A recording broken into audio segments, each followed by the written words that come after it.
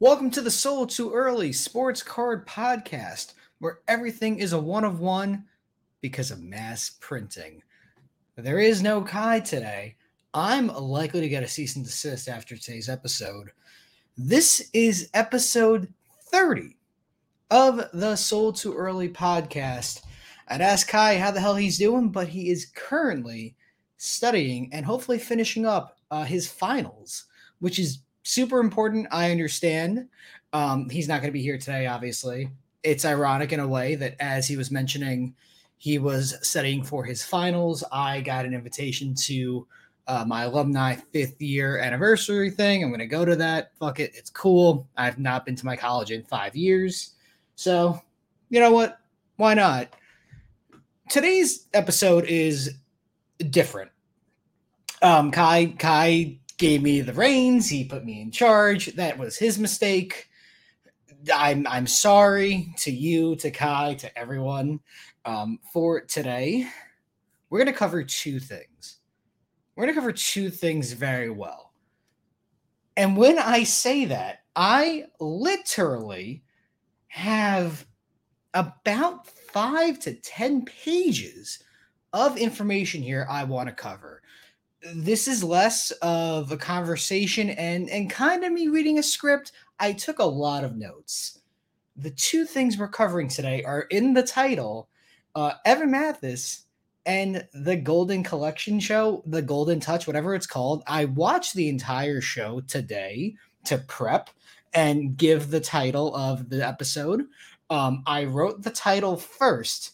Evan Mathis has the Goldin Touch before recording this. So I put the train first, or whatever the saying is. I'm sorry, my brain is a little rotted from all the Ken Goldin and I needed to watch for today.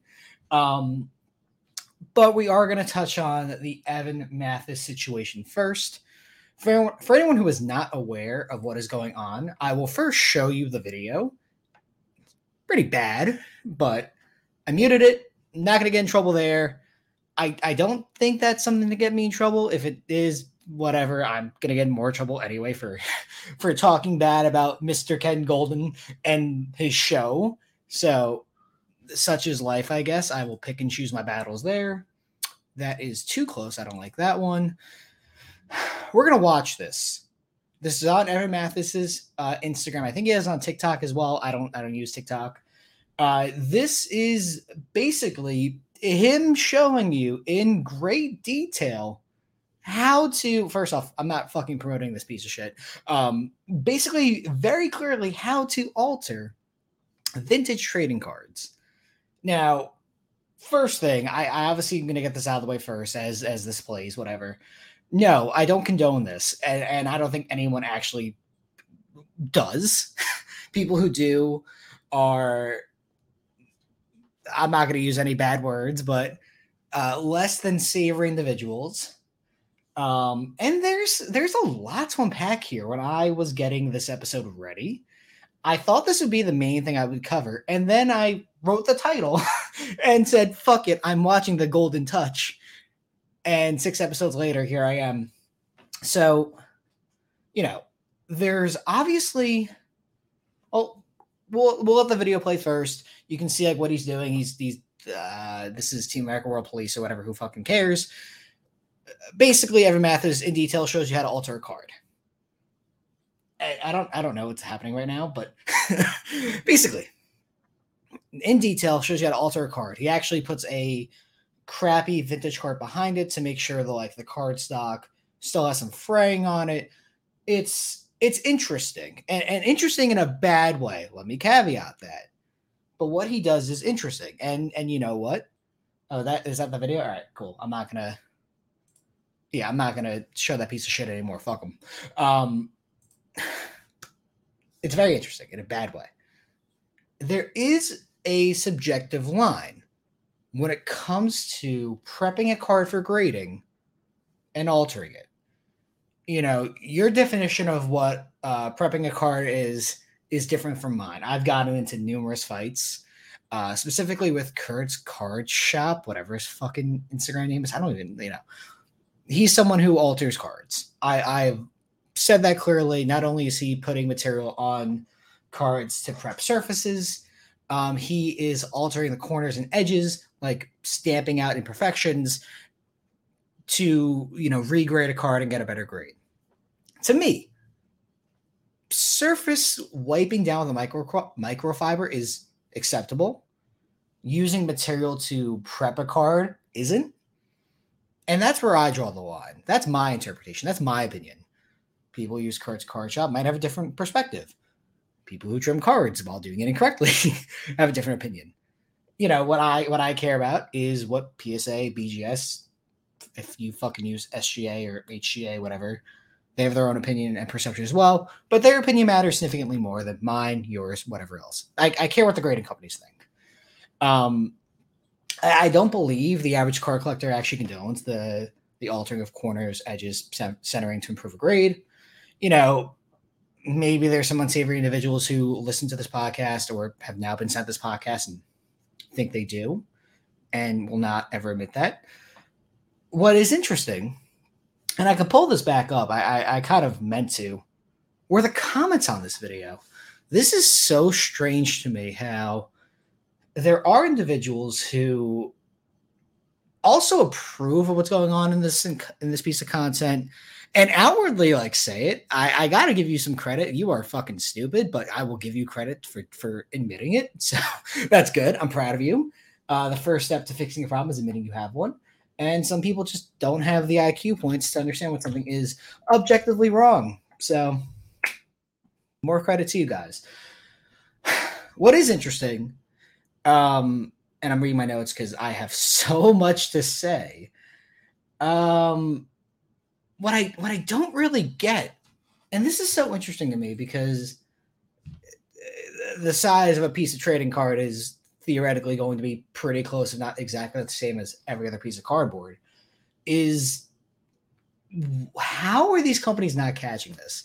You are altering a card. You are cutting it short or trimming the edges or changing the centering to affect the grading of one of those factors.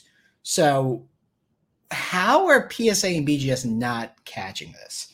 That is the one thing where this video by Evan Mathis shines in a bad way. Let me make sure I say it again.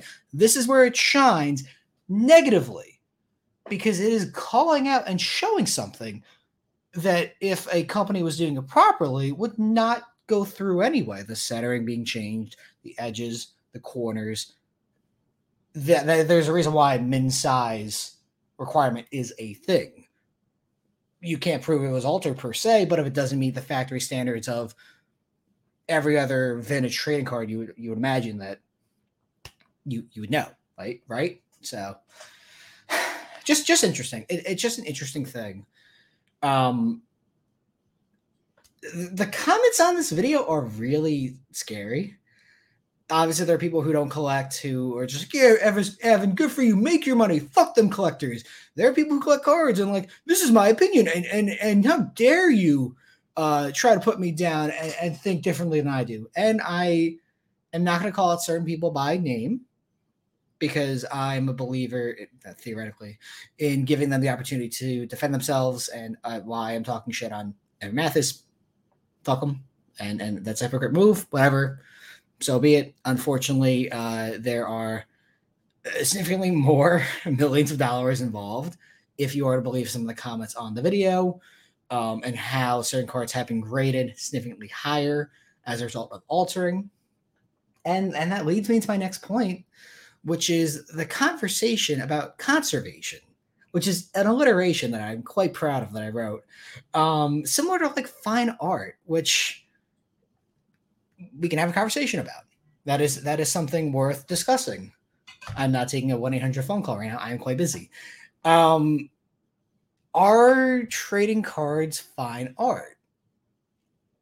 That depends. It's a very valid question in some instances, especially on vintage items. And this conversation is also highly controversial in the art industry, which is interesting. It really, truly is. The kicker is, and this is the part where people seem to miss, they get halfway there. They say, oh, it's fine art. We're conserving it, making sure it's pristine and priced accordingly. art is marked accordingly. It is marked as conserved. You can tell when something is conserved that is several hundred years old.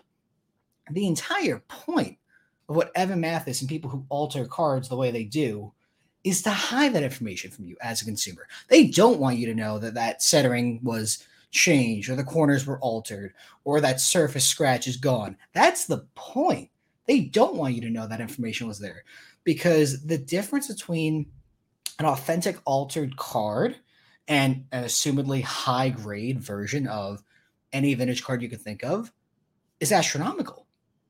That's the point. They don't want you to know that it was conserved. So there you go. In my opinion, that is the biggest difference here. And truthfully, what it comes down to and what happens now is nothing. Nothing's going to happen, which is unfortunate. I want to make that clear. Nothing is going to change. And really, I truly do question what the point of morality is in the sports trading card hobby. This is a hobby defined by the individual. And people who scam will continue to scam. People who are hype beasts will continue to pump and trick average consumers. And the world keeps spinning. That is unfortunately what is going to happen, which is nothing. Nothing's going to change. In my opinion, and in my mind, we are a hobby of one. Navigating sports cards is a vast sinkhole of failed investments, opportunistic pieces of shit trying to take advantage of you and fuck you over, and a small percentage of people who genuinely love what they do. It's a very negative perception on trading cards. And I'm willing to admit that. I have become very critical of sports cards lately in the last couple of months. I think ever since like this podcast started, you need to have a conversation about it. But in my mind, in my world, the people who love you and love what they do the most are willing to be the most critical, because no one is going to be as critical and as loving as either yourself or those who really believe in you. Once again, that's my perception. That's how I believe it. I am my biggest critic. I fucking hate myself, but I will always try to make myself build up and be stronger because of that hate. I'll push myself to be better. And in my mind, that's how sports cards are. Those who blindly tell you that the hobby is alive and that you're a hobby goat and all this other bullshit are trying to sell you down the river. They're only trying to pump themselves up financially or follower wise or whatever else and take you down, in my opinion. You know, you are trying to be brought, you are being trained to be a hobby sheep. And they're trying to bring you to slaughter for their financial gain, in my opinion. It's kind of tough. It's kind of a rough perception.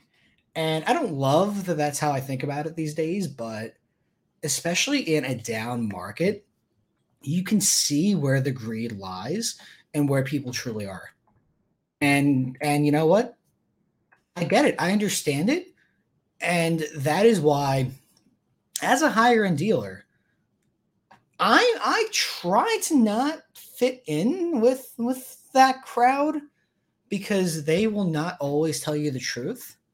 I have been in conversations involving some high-end collectors and dealers and stuff like that where I don't like what is being said and discussed. And there are those who try to manipulate you and benefit financially. I hope that however this podcast goes, and ending in a lawsuit, a cease and desist, or hopefully in hundreds, if not thousands of views across platforms, people see it what it is. See me as a bringer of truth, as someone who is going to keep it honest, good, bad, or otherwise. I don't want to be a hobby goat. I don't want to be a hobby influencer. That's the last fucking thing I want to do. I have no interest in being famous.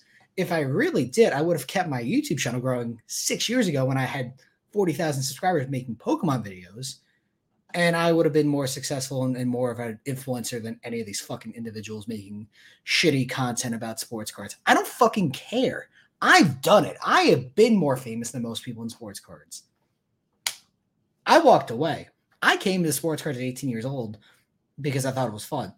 And at 26, I still love it. I really, truly do. I think I love it more now than I ever have and probably ever will, because I have this platform to talk. And it empowers me. And just because I'm critical does not mean I hate it. In fact, I love it more. So, just a crazy, crazy world we're in. And speaking of a crazy world that we are in, the Goldin Touch, the Ken Goldin show.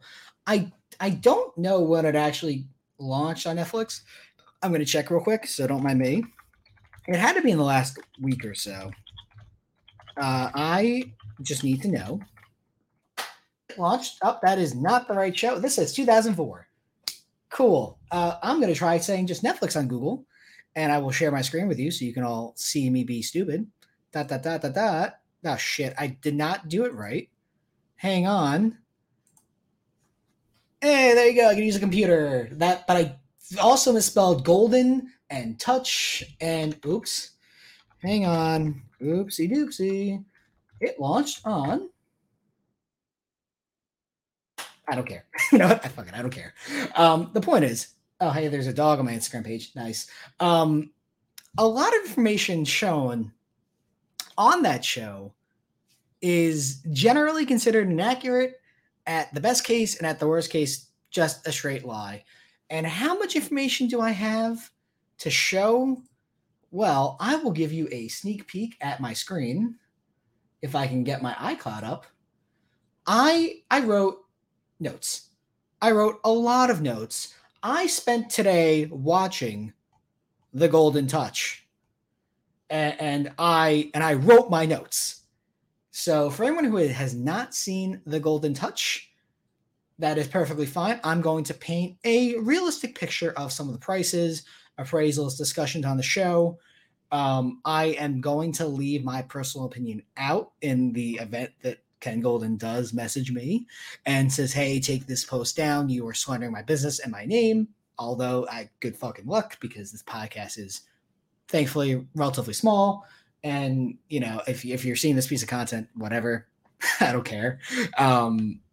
But I'm going to keep my personal opinion out on a lot of this. I'm going to state facts and some perception that is not an opinion. I'm going to speak information I have available to me with some interpretation available. Is that acceptable?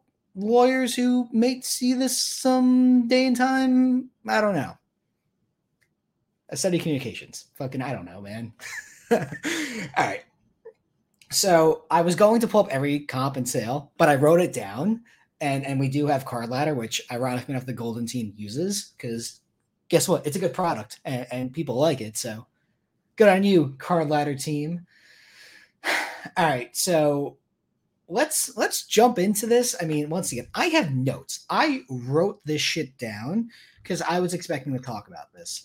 And while I'm not going to give my personal opinion on like Ken Goldin and stuff, the first item they show on the Netflix show that I kind of paid attention to was a Jackie Robinson yearbook that was signed 3 times by him, and they praised it at $10K. I couldn't find the exact comp on the item, but a similar one, which is ironic that there is a several different Jackie Robinson items from his specific year and time. It sold for $1,400. No, it is not the same item, but the fact that there are more than one of these and it's sold on Goldin was quite weird. Is this the exact item? This might be the exact item, actually, ironic enough, pulling it up a second time, and it sold for $23.70. So this might be the exact item that was on the show. That was not what I found in my research, but there you go. Interesting. The Jackie Robinson bat, I believe this was the All-Star Game bat that was shown in the show. They appraised it at $750,000. It sold for $1.08 million.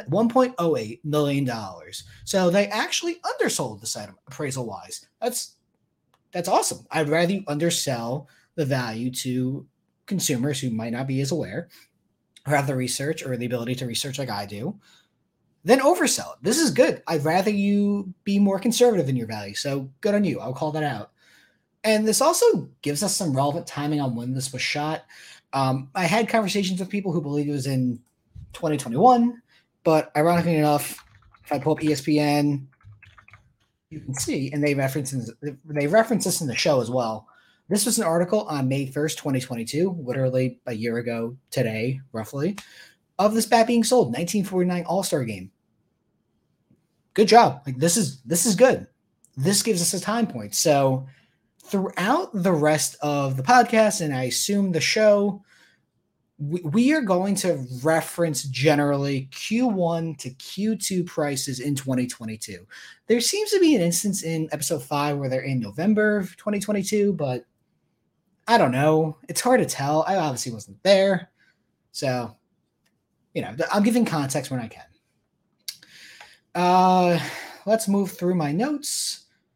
So, on the show that's featured is a 1951 Jackie Robinson home jersey. The entire main point of contention in episode 1 is the owner of this jersey wants to sell it, and he wants $10 million, which, spoiler, it doesn't sell for $10 million. It ends up selling for $7.2 million. The buyer ends up not taking it. The reserve's not met.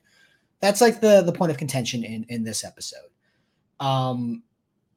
It was appraised at $5 million, so they actually once again undervalued it and then oversold it, even if the buyer didn't take it. So good on you, Goldin team. That's good. I'd rather see that. It was not the most expensive piece of memorabilia, which is what Ken Goldin tried to say and mention in the sales pitch to the individual. At $5 million, which is what it was valued at in the show, it would have placed 5th all time. The number one piece of memorabilia to ever sell, I thought, was the Hand of God jersey worn by Diego Maradona, but ironically enough, it seems like a Game 1 Michael Jordan game used jersey from 1988 sold for $10+ million. So that's interesting. This jersey would have placed, I believe, at 3, maybe possibly 4, based on my research. Still, super impressive. I will give Ken Goldin credit here for trying to sell the item for this person. They were not realistic. And you know what? I give him credit, but also I understand that, hey, they are a business. They are taking a commission. He is more inclined to convince the person to sell the item and get Ken Goldin his 20% cut, 10% cut, whatever the percentage would have been. I think he actually tries to cut his commission in half to sell the item, if I remember. They do that a few times in the show. So forgive me if I do not remember this exact one time. It was a lot of content to go through. They also talk about Beanie Babies in episode 1. I skipped this part. I don't care. I'm not an expert on Beanie Babies. I'm sorry to anyone who likes them. I don't care. So I skipped it. They also show a Babe Ruth single signed at baseball selling for about $20K. That seems about right. The Babe Ruth baseballs are hard to definitively price, especially a year ago, and it depends on the autograph. And the one shown in the show looks good. So yeah, that's about right. The triple LeBron James logo man. Is this still episode 1? I believe it is. Sells for $2.4 million. They appraised it at 1.5. Once again, ironically enough, they're doing well. They are under appraising items and they're overselling. That is good. And I'm going to call out good, bad, and just shit appraisals, which we'll get to. There's some bad ones, and that's fine. They call Panini a prestigious trading card company. That is just fucking funny to me. That's the worst thing said so far.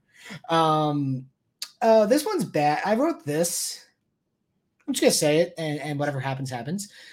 Drake is not deep into trading cards. He's deep into DMs with 13, 16-year-old girls, but that's beside the point. That is going to get me in trouble. That is perfectly fine by me. The Anthony Hardaway Logo Man auto that is pulled by Drake.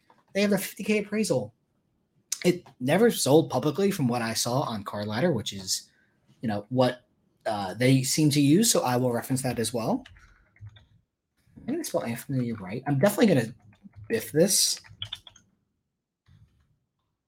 Oh, I actually might have got it right, but according to my research, which is literally just going, oh, well, I spelled hard. It doesn't matter. I spelled it wrong. I clearly did. It never sold. So, oops. I assume Drake still owns it, but who knows? It's hard to say. All right. Now let's get the bad one out of the way. And the one that I saw memed on a ton on Instagram, it was the Fleer MJ that Drake pulled. I believe he pulled 2 or 3 of them in the live that he was in with Ken Goldin. They valued it at $350,000. No, it was not. So I believe they came back graded as 7, 8s, and 9s. I believe 1 9. It doesn't matter. The point was like these were never going to be $50,000. And although my car ladder seems to now be not pulling up the PSA 9 sales.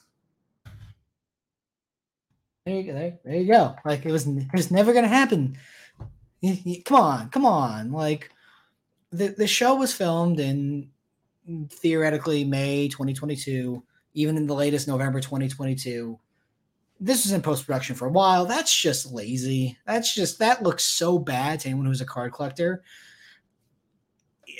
And yeah, in today's market, Fleer 10s are under 200 grand, so it just even sounds dumber. I will not shit on them for not knowing the future. I'm sorry that you couldn't tell the future, guys. I know that's so terrible. But come on, you could have edited that appraisal. That's a pretty bad one. And I think that, most people would admit that's kind of sloppy. They also go into presidential hair collecting. They have they have a barber who cut hair for like 7 or 8 different presidents. He saved hair. It's kind of weird, but I understand. Once again, we collect rectangles of sweaty dudes who hit a ball far or throw a basketball into a hoop. Well, so you know what? The presidents have more impact on lives than sports athletes. So I get why people would collect them. Hair is kind of fucking weird, but I once again, I understand. So Ken actually does make a good point here about hero collecting, and you know what? I will call it what it is. That is a fair point. I also noted here that I give Ken credit for trying to convince the Jackie Robinson owner of the jersey to sell it. I mean, once again, he gets commission, but hey, you know what? I will call it out. They were right. He should have sold it. Also, yeah, the episode 1 ends with like a cliffhanger of like if it's gonna sell and like the commission possibly. I don't feel bad for Ken Goldin. Like they're trying to set it up as like, man, oh man, come on, Ken, make the sale, do the business, like get your nut, get whatever you gotta do. It's like I don't feel guilty or bad or have a strong feeling for this person. So when it ends on cliffhanger, it's like, really? Like, what the fuck? Why? He definitely comes off unlikable in the show. He seems very arrogant. I mean, the show is named The Golden Touch. His name is Ken Goldin. Pretty big ego trip. It's a good name for a show, but the point is, not that likable in the first part. This actually, my opinion changes on this throughout the show, but it's very top heavy. Like, he comes off so unlikable in the first like 3 or 4 episodes, and by 5 and 6 he actually is significantly better. But man, if you watch episode 1 or 2, you might turn it off after this point. It's a tough scene. Cutting through to episode 2, they start at Red Bull Arena here in New Jersey.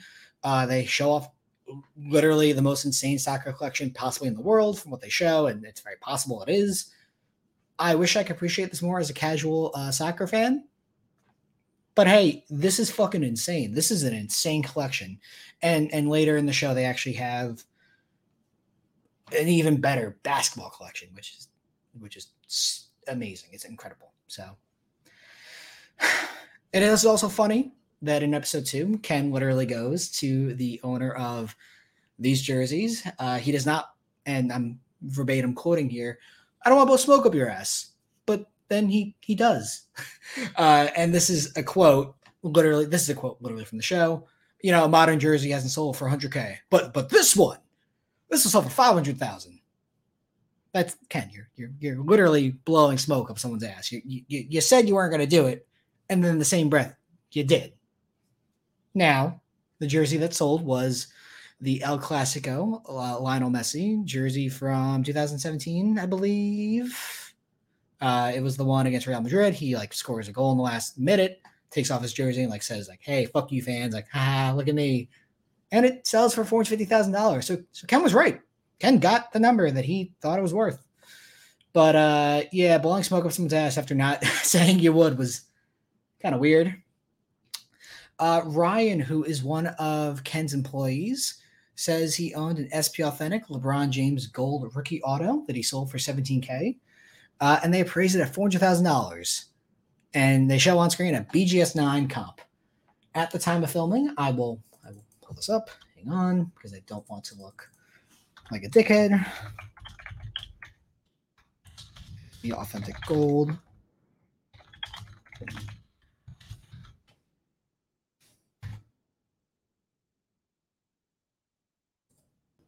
Did I not type it in right? Hang on. At the time of filming, they have a 9.510 selling for $82K in 2021. PSA 10 would then go on to sell for $51.6K in October 2022, which is the point I'm trying to get to. But all right, well, hang on. Let me type it like this. Sorry, once again, doing a podcast by yourself and trying to be visual as well is sometimes difficult.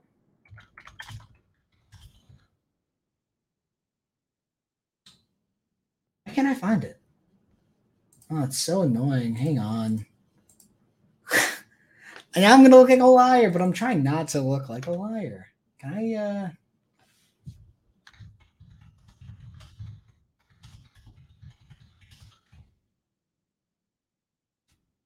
do it like that, maybe? Okay. This is acceptable for me. This is the 82.1K comp that I was mentioning in October 2021. The PSA 10 then sells for 51.6K in October 2022. So here it is. Thank you. All right, I found it. So I'm not a liar. It just took me a second. I apologize. Here's the one that ended up selling on Goldin PSA 10, 51.6K. I guess Ryan went to the school, the Ken Goldin School of Item Appraisal, and I went to the school of not knowing how to type or search properly, which ends up being a theme throughout this episode and the entire series. I try to check a lot of things on Goldin's website. It's fucking impossible. It's not a very good website for dispensing information regarding sales. Card Ladder is much better at it, especially when it comes to memorabilia. There is no proper way to find information.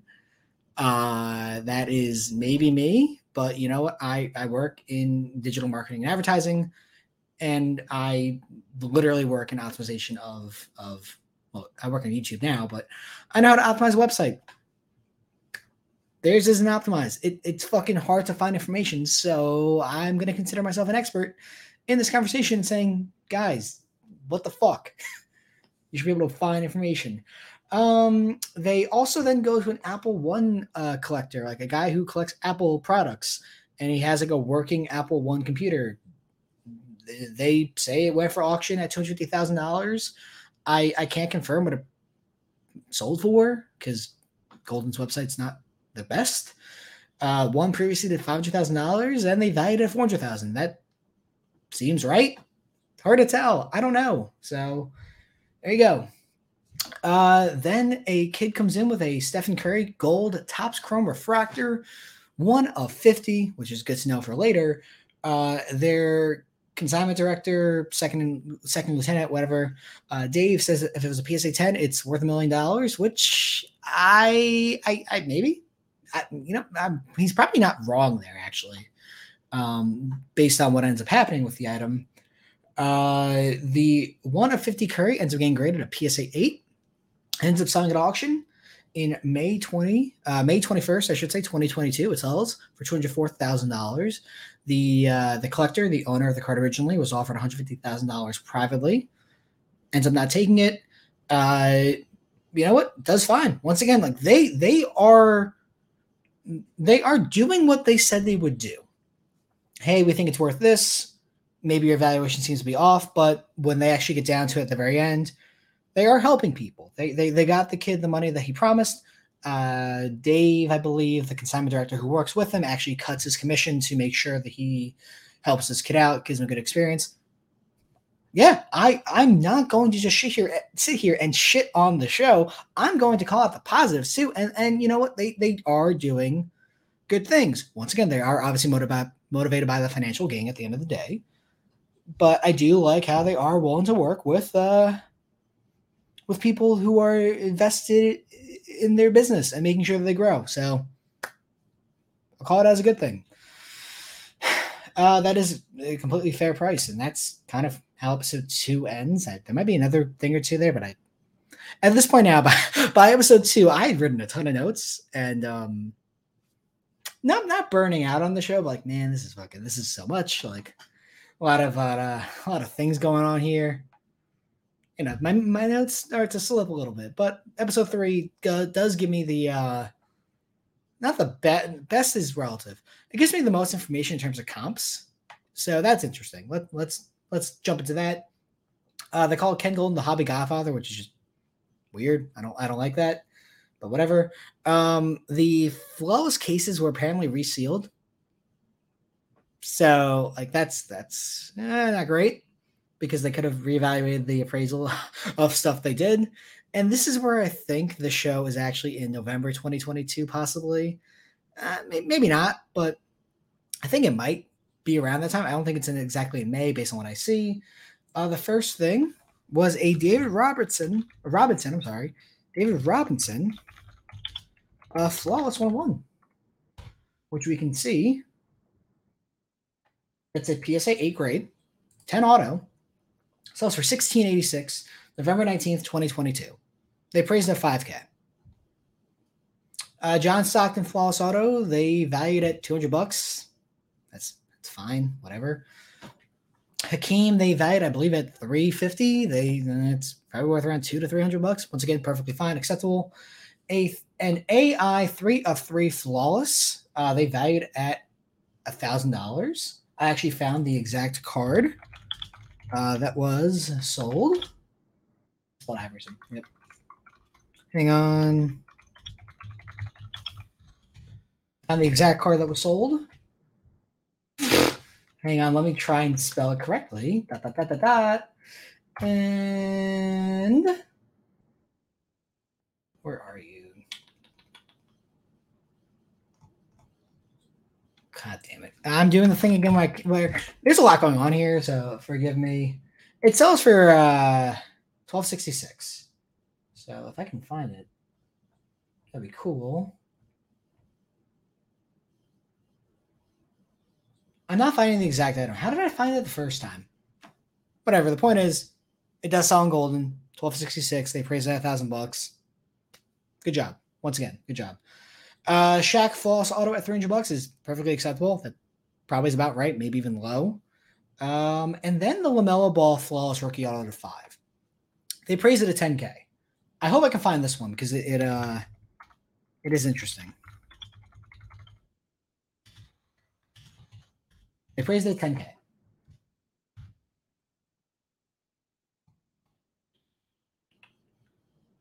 What did it do? Hang on. It is. Man, when you're recording shit, this is so difficult. The exact card ends up selling for $21.60. It's jersey number to 5. So it sells on November 19th, 2022. Can I start by date, maybe? Because maybe by price is not the best way to do this. I want to show the information I have so like people can't come at me and say I'm a hater. But when it's not coming up the way that I thought it would in the information, that's so annoying. Why is it doing this? Maybe if I just type it in. I have to type it in very simply, I think. I think that's the trick. It's PWCC. That's not right. How did I find these the first time? This is bad. I guess if people DM me, I'll find the exact comp again or I'll pull it up on my phone. The exact card sells on Goldin, $21.60. I'm sorry I can't find it at this moment in time. Podcasting in the live moment is difficult. I can pull it up when needed because I saw it. Backyard Breaks is brought up for a minute when they hit the LeBron James triple logo man. I think that's interesting. I like their buyers. It shows they're pretty good at what they do. So cool. I do think it's kind of neat they flew out the owners of the LeBron James Triple Logo Man to New Jersey. I'm sorry you had to come to New Jersey. It's a piece of shit. It's okay. I live here, so I can say it. Sorry. The LeBron James Logo Man, I mentioned this before, but it's brought up again. Praised at $1.5 million. It does 2.4. Underselling and over-delivering. Awesome. That is like the key here. It's weird on the cards how sometimes they're way fucking off, and other times they undersell it, which, you know, is hard. It's difficult. I'll give them credit where it's due. And in reality, the LeBron James difference is like way more than how much they overvalue like the full year MJ. But Ken Goldin then calls himself a competitive beast, roughly verbatim, a mix between Kobe Bryant and Michael Jordan. That's kind of cringe, I gotta say. But I am also someone who is super competitive. Losing is my least favorite thing to do in the entire fucking world. So it's a cringe comment, but I do respect someone who is really competitive, because I agree. I live by that mindset too, that I'm really competitive. I fucking hate to lose on anything. It can be as simple as I don't know, rock, paper, scissors, which they do later in the show, actually. So I'm also hyper competitive. So I will give you that, Ken. They talk about like the first Apple Watch, like in the 90s, 80s. It was kind of neat. I learned something new. At some point, the LeBron James Triple Logo Man gets slabbed authentic. But in like the B-roll of the item, they are visually like showing the auction ending, and it's still in a mag. It's kind of weird. I don't know if the owner, but then again, also it is slabbed by the time the auction ends. Yet the B-roll of it is in the mag. That's a weird continuity error. But like this is not a fiction show, so I don't know how that happens. It's kind of weird. By this point in episode 4, like they start to get better, honestly, and these are not really complaints. This is just me calling out prices and actions that I just see kind of oddly as a collector. Episode 4 has Ric Flair in it. I think Ric Flair just does anything and anything and everything. I am scared to go woo quite loudly, because I'm terrified if I do, he's gonna appear behind me like Slenderman. So like I don't want to scream woo too loudly. He's like the Kool-Aid man. He'll hear you and jump through your fucking wall. They have a Jordan Game Used jersey. I believe they either photo match it or they say they're going to photo match it. They raised at $600,000. I don't know. It's impossible to say. I think. Oh, there's also inscribed too, which is really cool. It's impossible to say. It's even more impossible to find it on their website. So maybe it's sold. Maybe they didn't get it. I don't know. Kind of hard to say. Ryan, they're one of their consignment workers, did in fact help with the Illustrator Pikachu sale. I was able to see that it did sell for $720,000 in February 2022. I'm not sure why on screen it says $750,000. Whatever. I do wonder when the show was in post-production after being filmed. Did an intern at Netflix just like take whatever information the Goldin company said and said, all right, yeah, whatever? Did the Goldin provide the information to Netflix and make them input it? Was it just, DMs or texts with that information? There's some weird continuity errors that just like, I don't know why. Like why? It's not, I don't call it lying per se, because like, why would they lie about that? Maybe it's just an easier, clean number. But I believe even in the video itself, he says $720,000. I don't remember the exact line, so forgive me. But when it's on screen saying a certain thing, and I believe he says the correct number, kind of weird. I don't know, just a weird thing to do. Laura, Ken Goldin's daughter, says she'd rather be tortured than doing any inventory in sports cards. I agree. That, like, yeah, that you nailed it. I hate doing inventory. The historical pieces that they show in episode 4 when they are working with a guy who has a early reprint of the Declaration of Independence is awesome. They have Lee Harvey Oswald's handcuffs, that's just cool as fuck. I actually have been able to go to the book depository where Lee Harvey Oswald allegedly shot JFK. It's now a museum. That entire area is really cool. In a morbid way, obviously, but it's a piece of history. It's really interesting. And being able to go there and see it for myself is something I won't ever forget. So that's just a cool piece of memorabilia. And what's interesting is in the book depository, they have memorabilia is not the right word. They have artifacts. I guess is better to call it artifacts. Like they have the sheriff who was like escorting Lee Harvey Oswald. They have like his entire like outfit on the day that Jack Ruby shot him. I was gonna say allegedly, but that's Jack Ruby shot Lee Harvey Oswald. There's no allegedness to that. And there's some other like artifacts. Artifacts is the word for that. It's cool. You should go if you've never been there. The collection that is shown by Toppenfeld, the individual who has the greatest collection of basketball memorabilia, is absolutely incredible. If you've not watched the show, just watch that one part. If you don't watch anything else from the Golden Touch, just watch this part of episode 4. It is fucking absurd. It is so cool. And obviously they don't get to show everything because in episode 5, I'm not gonna spoil anything. Talk about it. I'll talk about it later. But the items that Ken Goldin grabs from this guy and then what is shown in episode 5 is absurd. They don't get to show you every single piece, but it is crazy. Including one of the items that he has is the first ever Michael Jordan red jersey that he wore in the NBA. They valued it at $10 million. Maybe. I don't know. I mean, I don't know. That's impossible to say. It'd either be the most expensive item ever sold in sports memorabilia or the second, because the Michael Jordan Finals jersey does $10 million, $10.8 million, I believe. I don't know. Hard to say.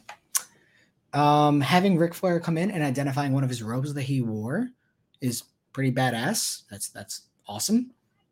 Ken ends up grabbing about $20 to $40 million worth of items from Toppenfeld. Yeah, this is absurd. This is absurd. I don't know. It's really hard to say. They end up striking a deal at the end of episode 4 / beginning of episode 5, where Ken Goldin advances $12.5 million to Toppenfeld. This is when I actually start to like Ken Goldin as a character, as a person, as an individual who's being filmed. I don't know why. In the first 3 episodes, he's just not likable. I just don't get it. I think here when he has to kind of be like a human being and like not just like trying to one up and be a salesman, he's a lot better. But yeah, I start to like him around this point in the show. They end up grabbing a 52 Mickey Mantle PSA 4/9 auto, which is awesome. I believe they appraised it at $250,000. I couldn't find the sale on Card Ladder or Goldin's website. I mean, I can try now because apparently I can find certain items when I'm searching, but I can't find other things. So for all I know, this is going to appear now. Oh, I typed it in like shit, but that's not the point. I want to see price. $12.6 million. Okay, so then, well, okay, I've clarified it's sports memorabilia. The card is different. The Mantle 9.5 sale is different from what I've said. Can I find? It'd be an autograph. So now we're going to find this together, guys, possibly. Make sure you comment below when you see it. Just kidding. That's not how this works. This is not a live stream. We are at $300,000. Are there any? Let's Heritage. PSA 2 10 auto to $280,000. January 23rd. Awesome. Awesome card. Goldin 264 PSA SGC 7. No. Excuse me. I'm looking here more for Goldin's. PSA 6. PSA 6. No, to Memory Lane, Love of the Game, Goldin, SGC 5. I'm going to go to like $100,000, and if it sold for under that, then that's wild. 6.5, nope. And this card presents, like, this card is gorgeous, by the way. BVG, BGS 3, BAS 10 auto. That's just wild. Authentic rookie, 165K. Why did who put a 52 mantle on a weekly? That is, it's 2016. Holy shit. What is that card worth now? Okay. Sorry, we're not talking about the Golden Touch. We're just talking about PWCC, who is a rival now. Oh, that's cool. Hang on. Once owned by Mickey Mantle. How do you prove that? I guess it comes from his private collection or like his son, I guess. That's kind of cool. Okay. I don't know how you prove that, though. I'm sure there's a way they did it. I do want to see if there's if I can find the auto. But once again, this is like one of those issues where, is this it? No, this is not it. This is authentic 10 auto. It's also 2020. Wow. All right, it didn't sell. Now, if it's sold, it's under half of what they appraised it at. So I'm gonna stop looking. I've tried. I looked, couldn't find it. I attempted to. I'm sorry. So they then bring in a private collector to buy the Lewis Hamilton 1/1 Superfractor from 2020 Topps Chrome. Now, hang on. That's not how you spell Lewis, David. There's one L. Oops. Let's go back to the top. So what ends up happening here, and this is interesting. The collector who ends up buying the item, spoiler alert, buys it from a French kid and his dad. The initial offer made to the pair is $750,000. Dave, I believe it was, brings the guy in. They have a discussion. The person makes an offer, and the kid and his dad accept. I had written down originally that $750,000 seemed low in air quotes, because $750,000 is not low in any world. But then when you look at the 1/1 non-auto doing $900,000 at the same time when the auto ends up coming for sale, because this is May 2022, the sale would have been available. It seems low. And then based on how the conversation goes and how it's handled by the kid and his dad, and based on what the conversation that's had afterwards when they accept the deal, I have to believe the auto does $1 million to $1.2 million, because it is, as they say in the show, the highest sale ever for an F1 item. So this $900,000 comp existed at the time. I envision it being $1 million to $1.2 million. The guy wants to be able to control the market one day if he chooses to sell, so that's perfectly fine. Just my perception on what I would think it is. Oh, this is funny. What a small world here. In two small ways, actually, which is interesting. They show an SP Authentic Payment in Gold Auto. Whoops. I happen to own one. Hang on. I'll make it so you can see my face. I own one. That's cool. PSA 9 auto. Ken Goldin thinks it's a $10,000 or $15,000 card a year ago. Mine's at $5,750. Hashtag invest. Payton, hit me up. Yeah, hit me up. After the cease and desist comes. Although I've actually been more positive about the show, which, you can be critical. Sports cards, you can be critical of stuff, but I've been pretty fair on what I've said. I've not really gone on my way to speak too much bad blood. I've more been showing numbers.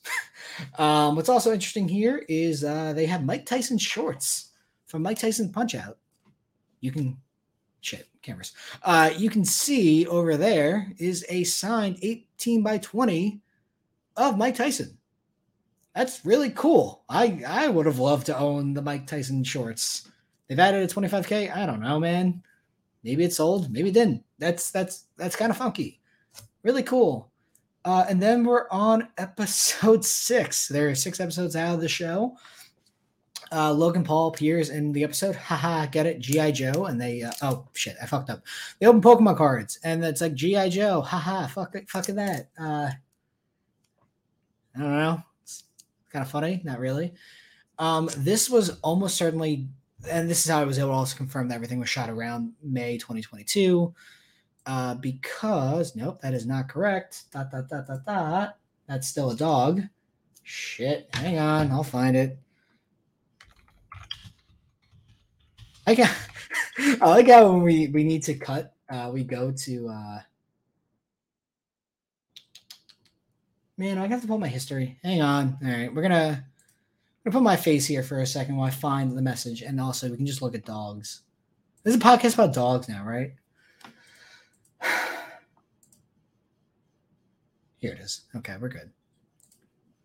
Shit, I did the wrong thing again. All right. This is from 48 weeks ago. This is from Goldin, how they were in Puerto Rico with Logan Paul and his hospitality. We had a blast breaking the Pokemon box. For anyone who either does not remember or was unaware or watched the show, that's a good start. Ken Goldin and Logan Paul open a box of Pokemon cards and let followers on Instagram get a pack. They either bought in or it was for free or something. The point is they opened the box of cards on Instagram Live. That also helped me date when this was shot. It's pretty straightforward there. And Logan Paul, whether you love him or hate him, the dude is very entertaining. He's very charismatic. He's incredibly good at what he does. He can carry a room. He's very good at what he does. Personal opinion aside, the man is an entertainer, and he's really crushed it. So then they show a collection of 92 Dream Team uniforms and some other stuff. At this point, I was done. I was so worn out of watching the show. I was kind of just skipping through because I was tired. This was a lot to watch in one day.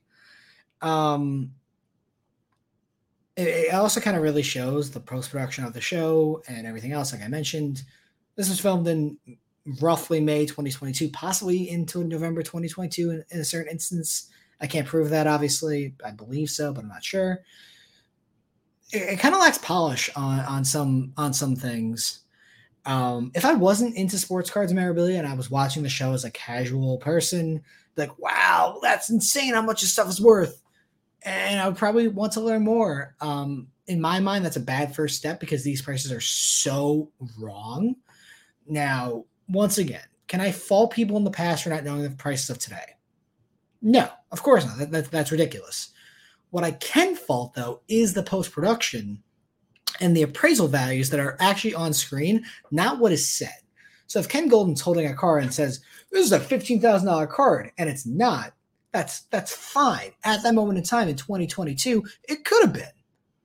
But when you appraise stuff afterwards and you're in post-production and they're just wrong, like for instance, that Fleer MJ, which they said was worth $350,000 raw, it's just stupid. You look unprofessional. It sounds silly. It doesn't look correct. It puts a bad look on everyone because it's like that's not even close to reality. So I can fault the post-production, which is probably Netflix and maybe the Goldin team there. Once again, it's impossible to say. But the on-screen appraisals, a lot of the times are not that bad, but when they're wrong, they're really wrong. That's just a tough one. That's a tough sell. Hindsight is 2020, of course. I don't fault anyone on the show for either consigning items or selling items or moving forward. I really think the Goldin team does a good job of explaining information to people. Maybe their sales tactics are not the best as an outsider looking in. I also don't love people in sales, but sales is tough. Sales is very tough. So I understand why you have to kind of be the way you are. And, in reality, they don't care what I think. So that's fine. Like, who cares? This was a funny line I wrote. Ken Goldin might think he has a Midas touch, but unfortunately, everything he touches does not turn. I'll try again. Ken Goldin might think he has the Midas touch, but unfortunately, everything he touches does not always turn to gold. It's a good line. David. Good job. I do think this is a perfectly acceptable show. I really do. I think it's perfectly acceptable. I don't love it if you're a super casual or new person to trading cards, but also if you are a super casual or new person to trading cards, you're probably not going to research them as much as I did. I spent several hours working on this. It's a good. It's. I'm not going to say it's a good entry point into cards. It's not true. It's tough. It's a tough. The moments that you see memed on Instagram and I'm sure on Twitter or Reddit or whoever else, I'm sure Blowout also, honestly, those old fucks love to just be miserable. So it wouldn't shock me if they were just complaining about every single inaccuracy. They're tough to get through, especially as someone who knows about sports cards. But when they are underselling it and when they're like, oh, wait, no, this we valued at 1.5, it does $2.4 million, that's really cool. I wish they did more of that. If I had to give it a grade or a review, because I watched the entire show and I took so many notes, I think it's a 7 out of 10. I think it's perfectly fine.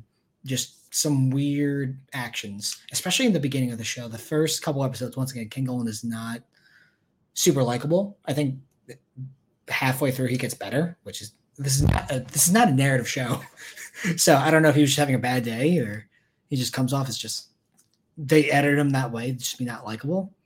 It's weird. I'm not sure, but yeah, that was an hour long recording podcast about two things, man. This is gonna be interesting. I hope hopefully this doesn't go cease and desist, and I can continue to eat and drink and not be threatened by a lawsuit. But I've seen worse happen, so we'll have to see. Oh man, thank you for watching or listening. If you listen, this is probably a weird one to enjoy, but I tried to provide my resources. We looked a lot at Card Ladder, just like Goldin does. So if anyone has questions about what I saw or my information, I have an entire document of my research. I've read off a lot of it. And that's all I got.